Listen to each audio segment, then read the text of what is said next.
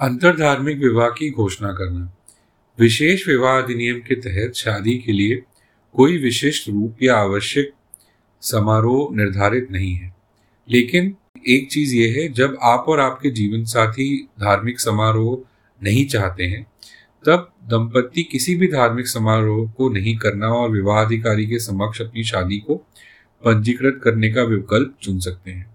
आप यह तय कर सकते हैं कि विवाह कैसे किया जाए, लेकिन आपको और आपके जीवन साथी को एक दूसरे से निम्नलिखित बात कहनी होगी कि मैं जीवन साथी का नाम कानूनी तौर पर अपने जीवन साथी के साथ को अपने वैध पति पत्नी मानता या मानती हूँ।